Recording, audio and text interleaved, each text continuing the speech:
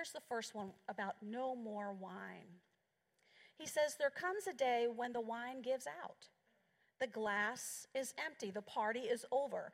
On that day, life seems empty and dry. There is no vibrancy or vitality. Nothing is growing or fermenting within us. Our world is colorless and tasteless. The bouquet of life is absent, and we are living less. We are living less than fully alive. And so, some of us may be sitting here today feeling like that, feeling empty or dry or lifeless, tasteless, joyless. Maybe we're longing for something more. Maybe we're thirsting for fullness or vibrancy, bouquet, joy.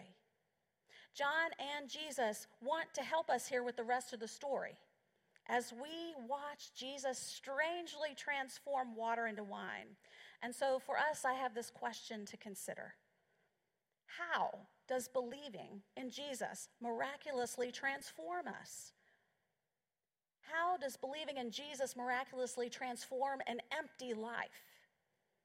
And so we're going to look at two ways in which this may help us today. On your sermon notes, there are 2 blanks to fill out. Here's the first one. First, Jesus can give me an abundant new life. The first blank, abundant. And right under that, in that space there, would you write the word quantity? Jesus can give me an abundant new life, and right underneath that, quantity. Jesus wants to transform the quantity of our lives from lack to abundance. John 2, 6-7, he says this. Now standing there were 6 stone water jars for the Jewish rites of purification, each holding 20 or 30 gallons. Jesus said to them, fill the jars with water, and they filled them up to the what? To the brim. These may seem just like extra details thrown in by John. But John is making sure that we know that these water jars are not just some clay pots that are put about, but instead these are 6 stone jars used for religious ceremonies of purification, symbolizing their need to be cleansed. But also notice that these 6 stone jars are in total going to hold from about 120 to 180 gallons of liquid. That's a lot of water. I've read that in religious ceremonies that they would use just 1 cupful of water for 100 people. That's a lot of water. There was literally enough water in these 6 pots for the entire world. The quantity of Jesus' transformation is unlimited. The quantity of Jesus' transformation is incalculable.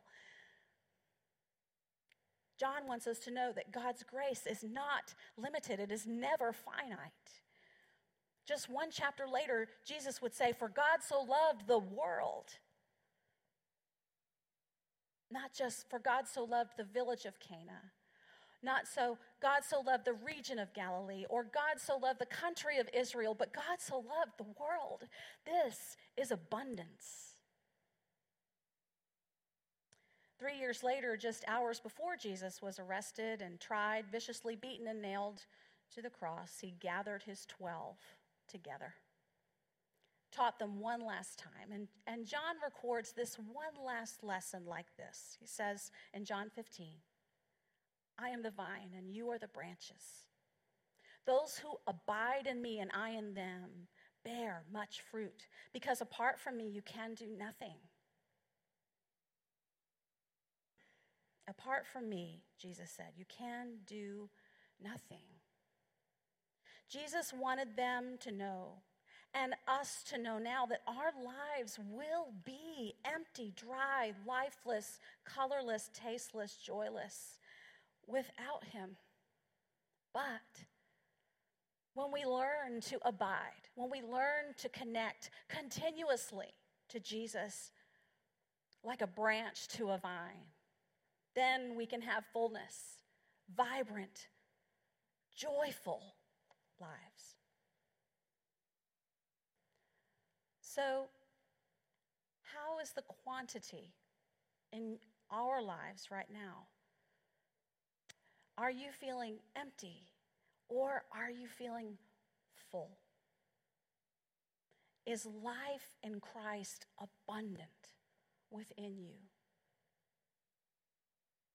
The second way that Jesus can transform an empty life is that Jesus can give me a superior life. That's your second blank. Jesus can give me a superior life. Under that, would you write quality? Jesus can not only change the quantity of our life from empty to full, but can also change the quality of our life from inferior to superior. Look at what happens next in John 2.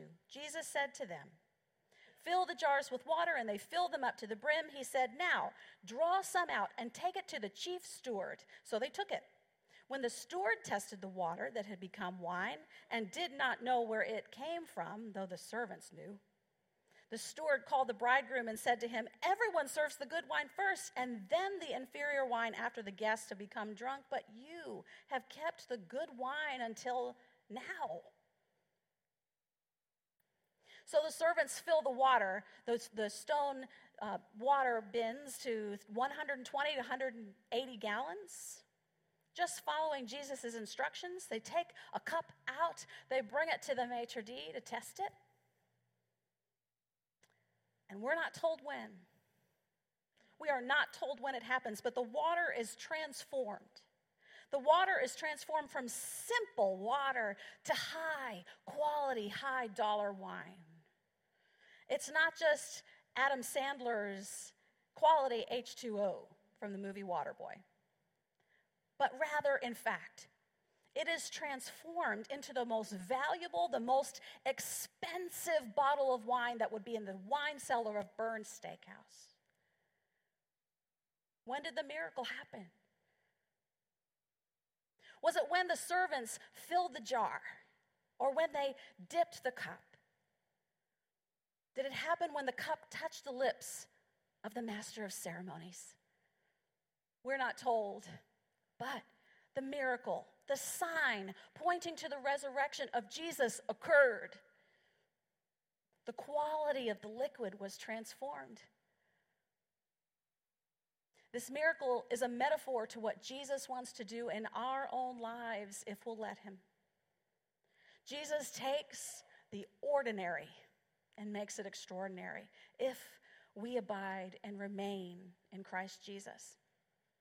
When I was a child, my mom loved to decorate our home, and sometimes she would make things to put around as centerpieces or art on the wall. And so one time she was making a centerpiece for our kitchen table, and she took a basket and some cute fabric, and she took real bread, little loaves of bread and rolls of all different sizes and textures, and she arranged it just how she wanted it. And then she took shellac and shellacked all of the bread many, many, many times over so that it would not rot, it would be preserved, and it was also very shiny. Well, one day she was walking through the kitchen. My sister and I were standing there in the kitchen, and she looked over at the centerpiece, and there were bite marks in it, teeth marks. And she said, "Well, I wonder how those got there." But Marcy and I don't know, Mom. I don't know how those teeth marks got there at all. I don't know. That bread centerpiece represents many a life. It looks real. It looks good, shiny, new. But it is a fake. The quality is not satisfying. The quality is not nourishing. In that same message to his disciples just hours before he was going to go to the cross, Jesus also said this, "Abide in me, and as I abide in you. Just as the branch cannot bear fruit by itself unless it abides in the vine, neither can you unless you abide in me." Jesus wants us to know that the quality of our life will not be fruitful apart from getting connected and staying connected, abiding in Jesus. And He alone gives us the capacity to live lives that are fruitful, to live lives that matter, to live lives that have purpose. Jesus freely invites us to give up lifeless religion and take on abiding relationship with Him. We can move from drinking the water of following the rules and just going through the motions to wine, the wine of His reckless love and unending mercy and grace. And all of this happens when we first hear Mary say, "There is no more wine." Listen to Father Marsh one last time. Regardless of how it feels or what we think about it, the day the wine runs out is the beginning of a miracle. Christ does not simply refill our glasses. He transforms our lives, turning water into wine. It is, after all, the third day, the day of resurrection, the day of new life. That which was colorless is now vibrant red. That which had no taste now tingles our tongue. That which had no fragrance has now a full bouquet. That which had no life is now fermenting and active and alive.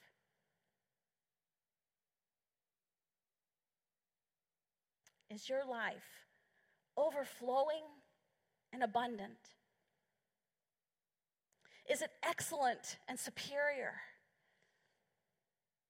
For far too many, we live a kind of joyless, empty, inferior life. But Jesus invites us to abide, bear good fruit. I have 3 glass jars here, each representing a possible spiritual condition for our lives today. The first one is just an empty glass jar. There's nothing in it, devoid of anything nourishing. It's dry, hollow, depleted, bare, vacant. Is this how you might describe right now in this moment your relationship with God? Maybe today is the first time you've even ever thought of having a real, authentic relationship with Jesus Christ. Maybe the idea of that relationship stirs something within you. Don't ignore that stirring. Is this how you feel today? Empty. The second jar has water. Just 2 hydrogen atoms and an oxygen, that is it. We need water to live, of course. But let's be honest, water is tasteless. We can survive. We need this to survive, but to thrive, to be fully alive, we need more robust flavor and taste. And I'll have to tell you, in many of my years following Jesus, my life has been like this. Bland and tasteless. Not connected. But God invites us to deep, deep drinks from the Holy Spirit, to take it in full, to live abundant lives in Christ. Are you living a tasteless life today? And the third glass jar, full with rich, deep, bountiful juice. The color and the taste, the fragrance are inviting. It not only quenches our thirst, but it brings joy, it brings delight. And we are blessed when we richly drink deeply from the well of God. This is where Jesus invites us to be, invites us to live. This is where Jesus invites us to be people of obedience to God who serve rich life in serving others and loving one another authentically, in abundance. Is this you today?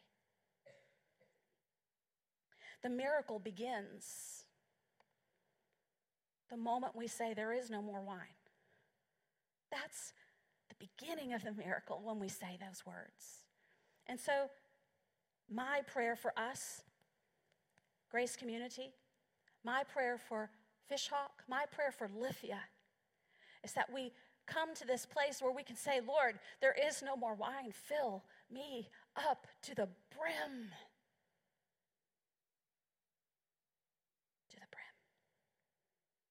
Amen.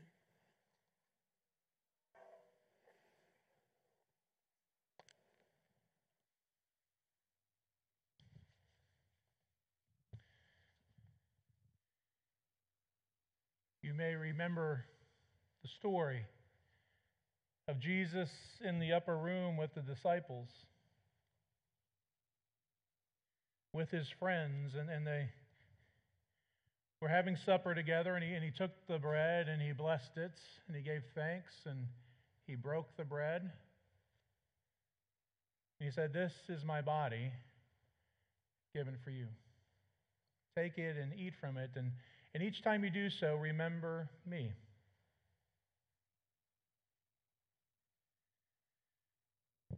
Likewise, he took the cup that was filled with this nourishing and life-giving and abundant wine.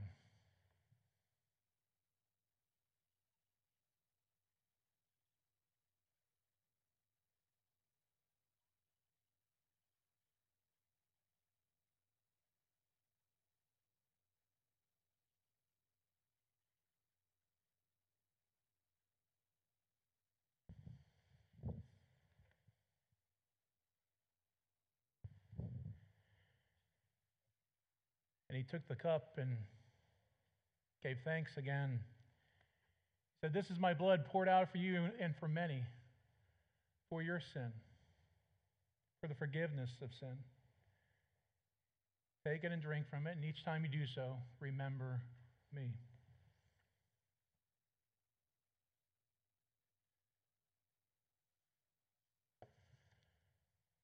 Oh God, pour out your Holy Spirit on us gathered here and on these gifts of bread and wine, and make them be for us the body and the blood of Christ, that we may be for the world the body of Christ, redeemed by his blood. By your Spirit, make us one with Christ, one with each other, and one in ministry to all the world until Christ comes in final victory and we feast at his heavenly banquet. Through your Son, Jesus Christ, with the Holy Spirit in your holy church, all honor and glory is yours, Almighty Father, now and forevermore. Amen.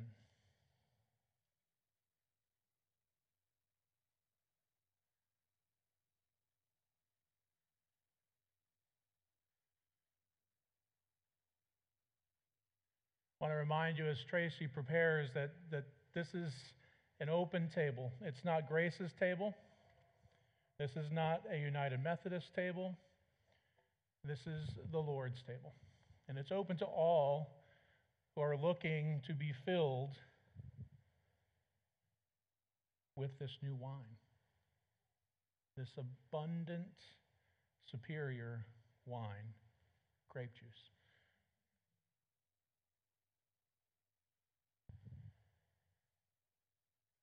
It's open to all.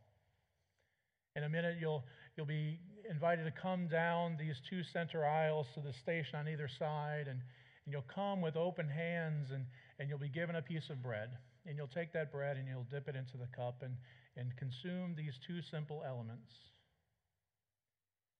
that have been somehow miraculously transformed so we can remember Jesus the Christ. The altar rails are open on the sides. It's a great place to linger and to pray if you'd like. And so you can pray there, and then I'd ask you to return to your seats on the outside aisles. If for some reason gluten is an issue, we'll have a gluten-free station here in the center, and just come out of line and come to this center station. I invite those who are going to be serving to come forward and prepare.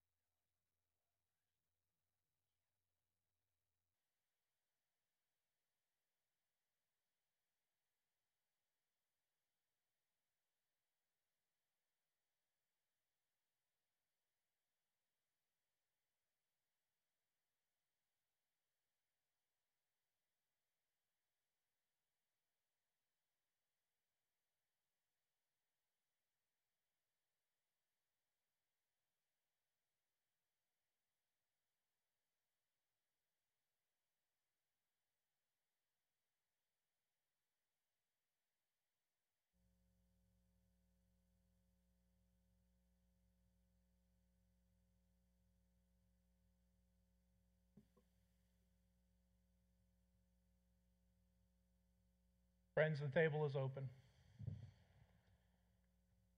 Come and move from an empty vessel, or a vessel full of other things, full of water that's providing life, but be filled with the one that provides an abundant, superior life. Amen. The table is open.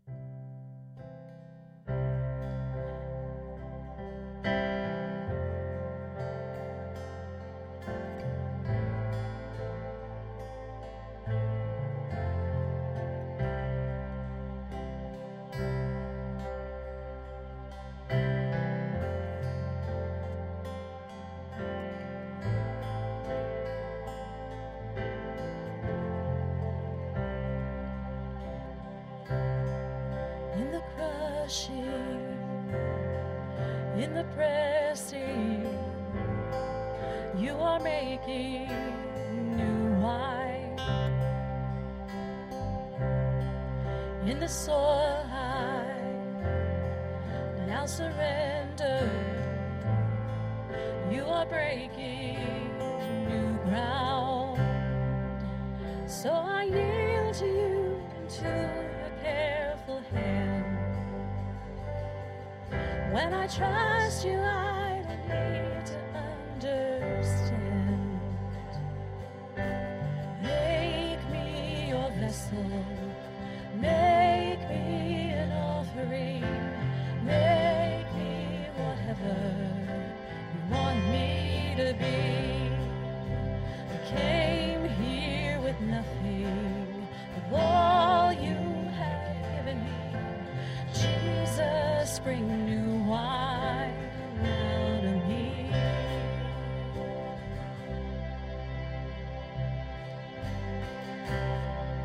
In the crushing, in the pressing, you are making new wine. In the soil I now surrender.